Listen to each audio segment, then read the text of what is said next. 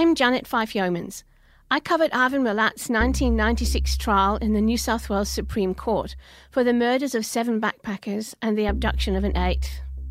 The Daily Telegraph is going to give you a front row seat as we recreate the trial of the century. Silence, all stand. As Australia's worst serial killer, Milat has fascinated and disgusted people the world over. His killing spree ended the carefree way young Australians and international backpackers travelled around the country. Until the bodies of his 7 victims were found in the Belanglo State Forest south of Sydney in 1992 and 1993, hitchhiking in Australia was almost considered a rite of passage for young people. The shocking deaths of those young backpackers who were defiled, stabbed and shot in the forest made Milat's trial emotionally draining, but at the same time it had everything that makes real-life courtroom drama so riveting. As early as 6 a.m. every morning, at every tea break and again at lunchtime, the public queued for a place in court. In the seats reserved for them, there was not a day when Milat's victims were not represented by their families. Victorians Deborah Everest and James Gibson, who were the first to go missing on December 29, 1989. Germans Anja Habschied and her boyfriend Gabor Neugebauer, who disappeared on Boxing Day 1991. Simone Schmidl, who had been travelling alone when she was last seen on December 20, 1991, hitching south from Sydney to Melbourne to meet her mother who was flying in for a holiday. And British friends Caroline Clark and Joanne Walters, who disappeared in April 1992. Arvind Milat, 51, road worker, 5th oldest in a family of 14, divorced, 1 daughter, had pleaded not guilty. The police and prosecution had no confession, no eyewitness to the murders. Who they did have was the one who got away, British backpacker Paul Onions. In a crisp suit and tie, he was the first witness. Silence, all stand. The Crown Prosecutor was the experienced and skillful Mark Tedeschi QC. Would you please tell the court your full name? Paul Thomas Onions. You are resident in the UK? Yes. Which city do you come from? Willenhall. Your occupation, please? Commissioned testing engineer. In 1989, did you leave England to go for an extended overseas trip? Yeah. 8 days into his trip, Onions caught the train from Sydney Central Station to Liverpool to thumb a lift down the Hume Highway. It was Thursday, January 25, 1990.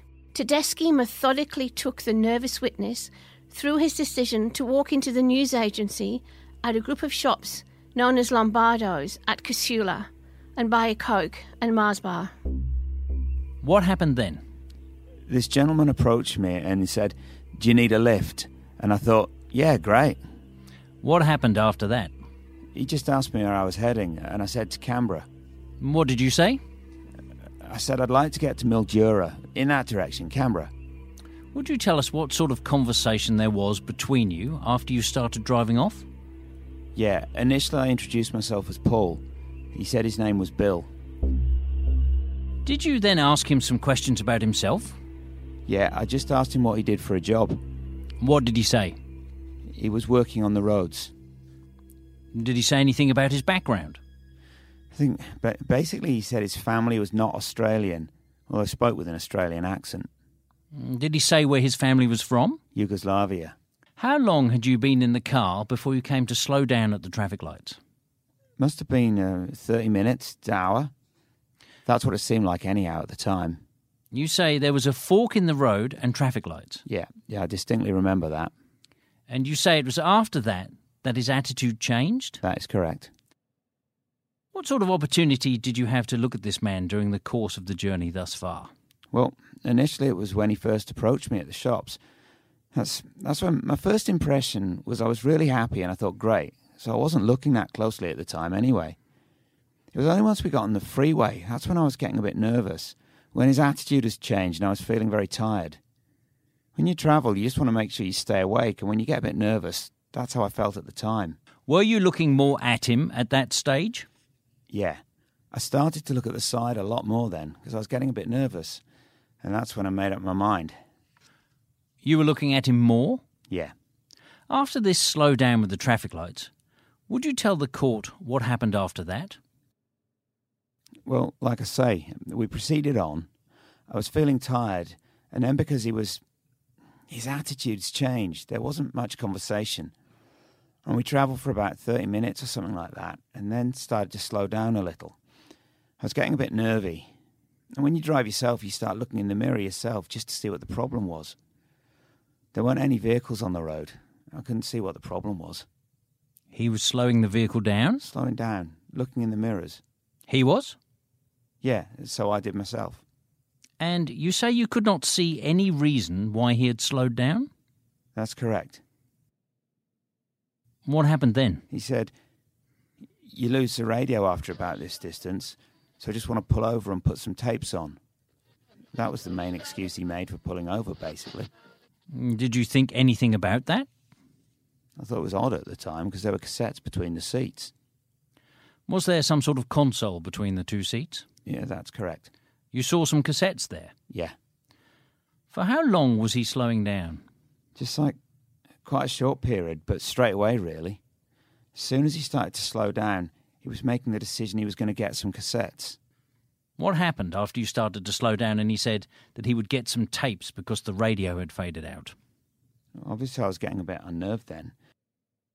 And there was a bit of a hill, and as we got over it, he pulled over to the left. And he pulled over into the breakdown lane? Yeah, just over to the left-hand side. And what happened then? Obviously, I was a bit edgy then. I thought, I'll get out of the vehicle and just stretch my legs a bit, because I was wondering what was happening, basically. I was a bit edgy, to be honest. I thought, this guy's giving me a lift, he must be okay. And then I decided I was paranoid, like. Did you get out of the vehicle? Yeah. What happened when you got out? I just stretched my legs. And then he was agitated and said, "Why are you getting out of the vehicle? Why are you getting out of the vehicle?" What did you say? Just to stretch my legs. And then he was messing about under the seat then. Under which seat? The driver's seat. What did you do then? I thought, well, I'll give him the benefit of the doubt. I thought it was a paranoid thought. Calm down, what are you doing? I just got back in the passenger seat and put the seatbelt back on. Did you close the door? Yes. Then what happened? He got back in the driver's seat himself, and I thought, okay, we're okay. And straight away he says, "I'll look under the seat one more time for some cassettes." I thought, well, what's going on now? And then he got back out of the vehicle. He looked under the seat and produced a revolver. Where did he produce the revolver from? From under the driver's seat. Was it from under the front of the seat? The side of the seat? In my memory, from under the front of the seat. Where was the gun pointed when he produced it? Straight at me. What happened then? What did he say? I could feel my voice shaking. I just couldn't believe it.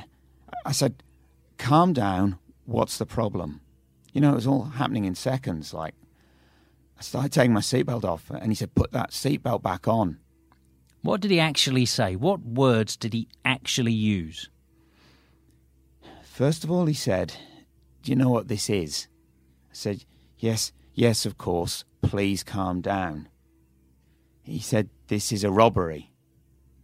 I felt it really odd. I only had a backpack anyway. So I thought, what do you need? I started to take my seatbelt off. He said, "Put it back on, put it back on." So I just put it back on, and he leaned over under the driver's seat again. Had you in fact undone the seatbelt at that time? Yeah, but I put it back on, and then he leaned under the seat again, and I saw some rope stepping out of a bag. Where did he get that from? From under the driver's seat. Can you give us any description of the bag or rope at all? No, it was just so fast. Just a bag with dirty coloured rope, and that was it. When I seen the rope, that scared me more than the gun. What happened then? Once I saw the rope, I undone my seatbelt and jumped straight out the vehicle. And once you got out of the vehicle, what did you do? I just ran. Obviously, I just ran. Along the highway? Correct.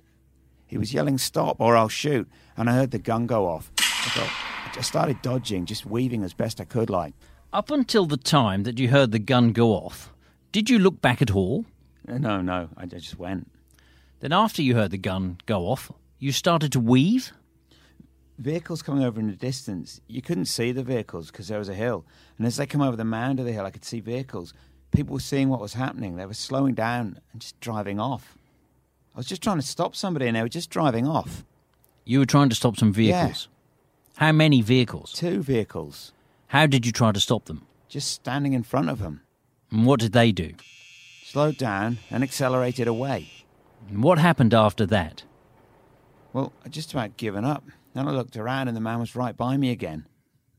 He was right upon me with my shirt. Holding on to your shirt? That's how it felt. I tried to free myself. Were you still standing at that point? I looked around. He was right there. I thought, this is my last chance. I've got to get away. Did you see whether he was carrying the gun? Not at that time. Not in my memory.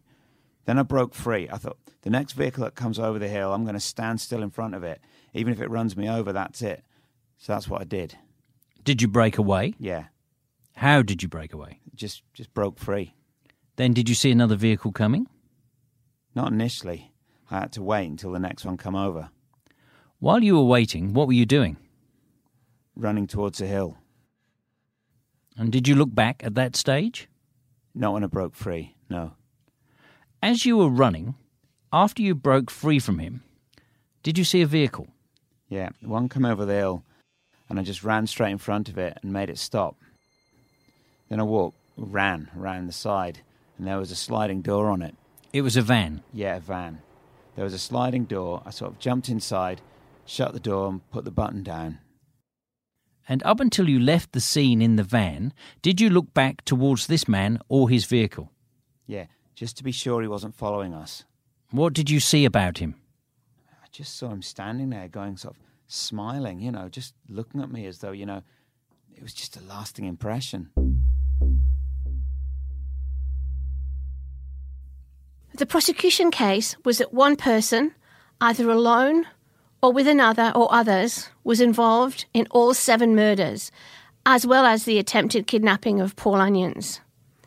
The trial judge, Justice David Hunt, allowed Onions' evidence to be used as coincidence evidence against Milat in the 7 murder charges because it was ruled they had all occurred in substantially similar circumstances. Those other backpackers had all sat in the same seat as Paul Onions. As best you can, would you give us a description of the man who was the driver of this vehicle and produced the revolver and the rope? A dark, strong-looking person. What else can you tell us? A man had a mo coming to here. What sort of moustache was it? Well, it was like a thick moustache coming to there.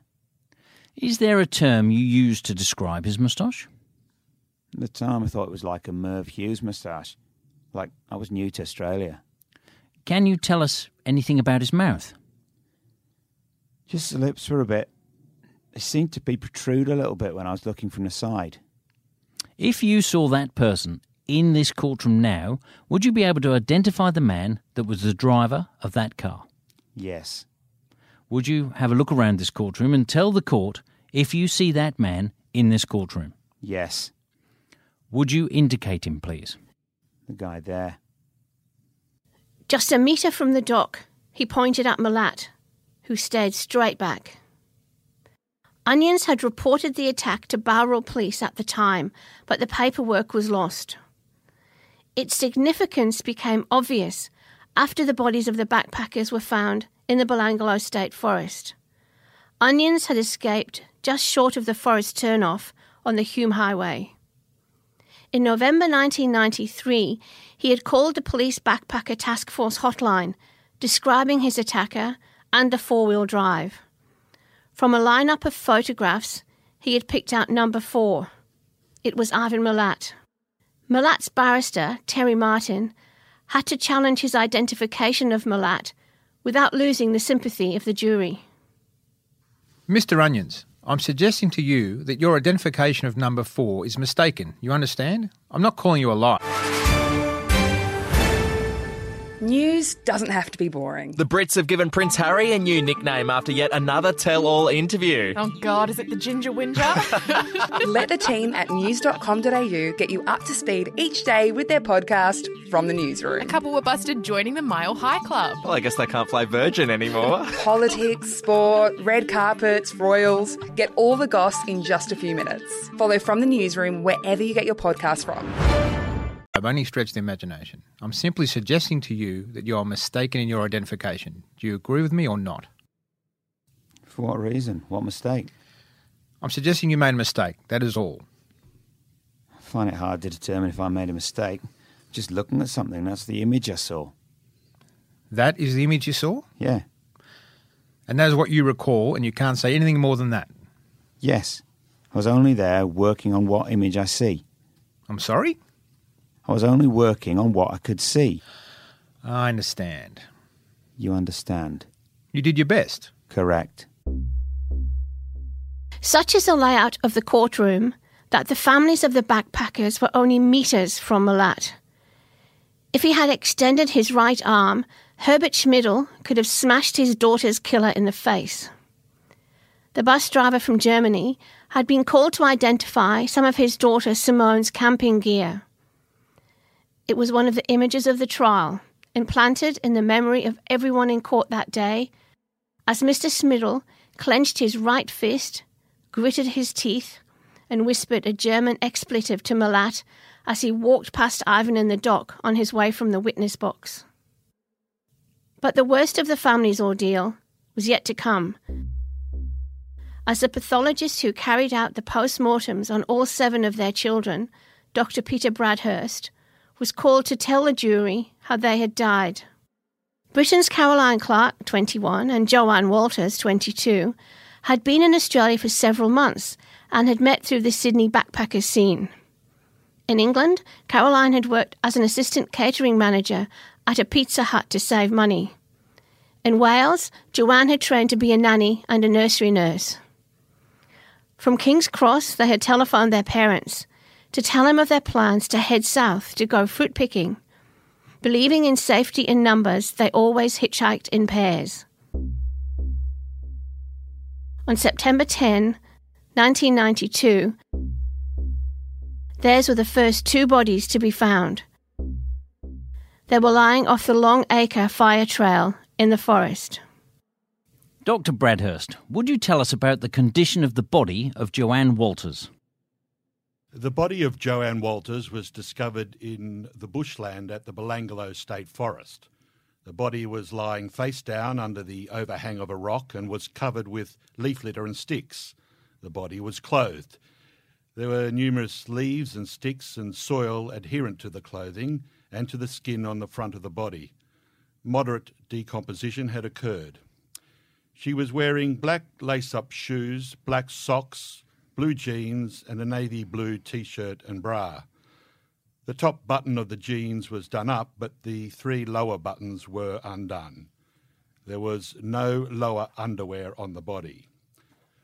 The navy blue T-shirt was pulled up at the front of the chest over the breasts. There were a number of stab wounds through the shirt, mainly on the back of the shirt, which matched the stab wounds found on the body. The bra was still clipped at the back but pulled up over the breasts. There was a gag made of discoloured cloth tied around the mouth, with the knot tied behind the angle of the right side of the jaw. This cloth had on it an illegible label. There was what appeared to be an untied ligature lying around the front and sides of the neck. There were 14 stab wounds to the chest and to the root of the neck. There were 2 stab wounds to the back of the base of the neck. Could I ask you to pause there? How many of them would, in your opinion, have caused paralysis? Just the one. What degree of force would have been required to cause that wound? And I would say a severe degree of force would have been required. In layman's words, Joanne Walters had been stabbed 20 times, including 1 wound through the top of her spine, which would have paralysed her. There was evidence she had been sexually assaulted and strangled. She had been gagged, with 3 strips torn from a size 41 glow-weave shirt, the same size that Malat wore. What did you observe about the body of the late Caroline Clark? Her body was hidden under a fallen tree and covered by branches and leaf litter, not far from the body of her friend Joanne Walters. The body was lying face down with the head turned to the left and with the hands resting under the chin. The body was fully clothed but in an advanced state of decomposition.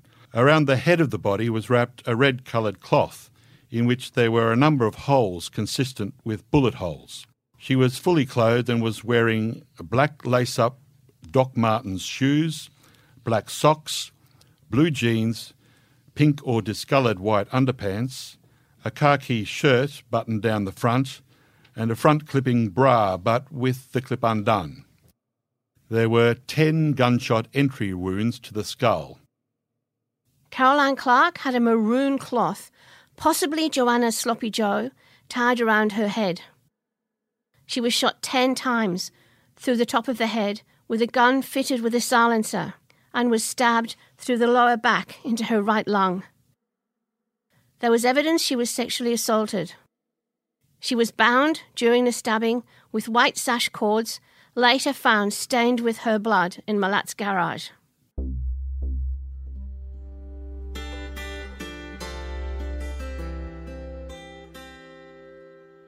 Deborah Everest and James Gibson, both 19, were heading south from Sydney to an alternative lifestyle festival near Albury on the New South Wales-Victorian border. James was a bit of a hippie who had deferred an art course to go travelling. Deborah, who wanted to be a journalist, was travelling after her father had a successful cancer operation. On November 5, 1993, near the Morris Creek Fire Trail, their bodies were the next to be found, almost 4 years after they went missing. The remains of Deborah Everest were found lying in a shallow grave and covered with branches, leaf litter and some soil. Some distance away there was a grave site similarly covered of her boyfriend James Gibson. The remains of Deborah Everest consisted of a number of ribs, vertebrae and the left half of her lower jaw and the hyoid bone. Located at various distances away from the grave site were her clothing, her black bra, her shoe, and a number of bones that had been scavenged by animals. Other items found at the scene were a khaki hat, a section of a fob chain, and a black pair of pantyhose. The black pantyhose had the lower Before we come to the pantyhose, located at various distances away from the gravesite, were there some other items? Paragraph 4? Right, yes. Located at various distances away from the gravesite were her skull and a black bra, her shoe, and a number of bones that had been scavenged by animals. Any other items, as you mentioned? A khaki hat and a fob chain and black pantyhose? Yes. Proceeding with the black pantyhose. The black pantyhose had the lower end of each leg tied in a slip knot to form a loop, with the loop of one leg being slightly larger than the other. And the appearances were consistent with the pantyhose having been used as some form of restraint, for example, a hog tie or a similar type of restraint. As well, there was a stab wound through the lower left rib, which would have entered the chest somewhere through the lower part of the left chest at about 90 millimetres to the left of the spine. Was that the front of the chest or the back of the chest? It was on the back of the left chest, the left side of the chest. The right side of the head and the fractured jaw may well have led to unconsciousness, intracranial hemorrhage, brain damage and possibly death. Deborah Everest had possibly been hogtied and may have been sexually assaulted. Her skull and jaw were fractured. There were 4 slicing wounds to her head and a stab wound in the back of her chest, possibly into her heart. I'll proceed now to your post-mortem examination of the late James Gibson. Yes. Could you give us, please, a summary of your observations at the scene and your findings during the autopsy? Yes. The remains of James Gibson were covered with branches, leaf litter and some soil, some distance away from the remains of Deborah Everest. These remains were virtually intact and the body was lying on its left side as though it was in the coma or the fetal position. Dunlop volley size 11 shoes were still around the feet. There was a pendant made of a chain with a coin which had a central hole around the neck. The trouser zip, the zip was undone, but the top button of the trousers was still done up. The skeleton was almost complete. There was evidence of injury to a number of the ribs and to the thoracic spine, these injuries being consistent with the stab wounds. James Gibson had multiple stab wounds, including one through the top of his spine, which would have caused paralysis. He may also have been sexually assaulted.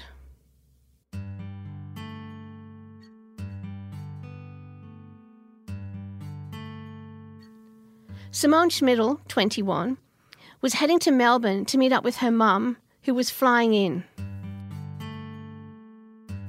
The German had been staying with a friend in Sydney, whose mother tried to talk her out of hitchhiking, but she had pointed to a travel book that said hitchhiking was safe in Australia. On November 1, 1993, the body of Simone, who met her terrifying death alone, was found near the intersection of the Miners' Despair Fire Trail and the Tree Cave Fire Trail. Dr. Bradhurst, on 3 and 4 November 1993, did you conduct a post-mortem examination on Simone Loretta Schmidl? Yes, I did. Would you give us a summary, please, of the scene in the forest and your findings during the autopsy? Yes. The skeletal remains of Simone Schmidl were lying face down on the ground with the head turned to the right. The right upper limb was stretched outwards with the forearm and hand above the head. The bones of the left upper limb were found 1 to 2 metres away from the main skeleton. Was the body covered with an amount of leaf litter and sticks and general bush debris? Yes, it was. It was covered with branches and leaf litter. Was there a large tree branch over it? Yes. I take it the only remains were skeletal remains?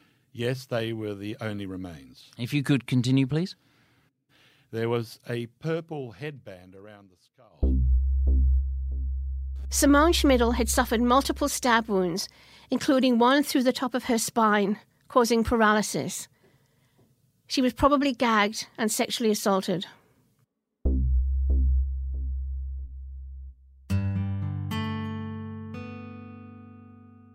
Gabor Neugebauer, 21, had enrolled to study philosophy at Munich University after his national service and had met Anya, 20, at a disco in August 1990. She was working as a draftsperson. They had a flight booked out of Darwin, but decided to head south for a 4-day festival first. Their bodies were found in the forest 3 days after Simone's.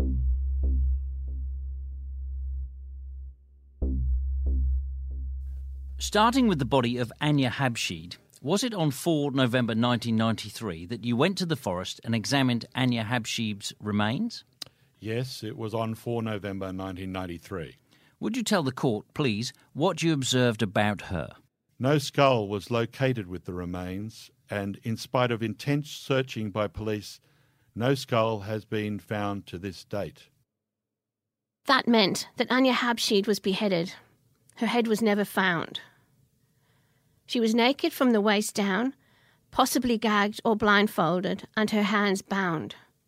Could I proceed now, please, to the body of Gabor Neugebauer? Yes. These skeletal remains of Gabor Neugebauer were found in the Belangolo State Forest, well hidden, lying on the right side between and close to a large, thick forked trunk of a fallen tree, within reasonable distance of the skeletal remains of Anya Habshid. The cause of death was given as gunshot wounds to the head associated with gagging and strangulation. He was shot 6 times in the head, and there was evidence he had been strangled and sexually assaulted. His hands had been possibly bound. As clinical as the pathologist's evidence had to be, the terror of the last moments of all those young people was palpable in what he said. None of them showed evidence of defence wounds. They never had a chance to fight back. Their attacker or attackers had been strong enough to totally overpower them. In the next episode, we look at whether Ivan Milat was just a fall guy for his brothers.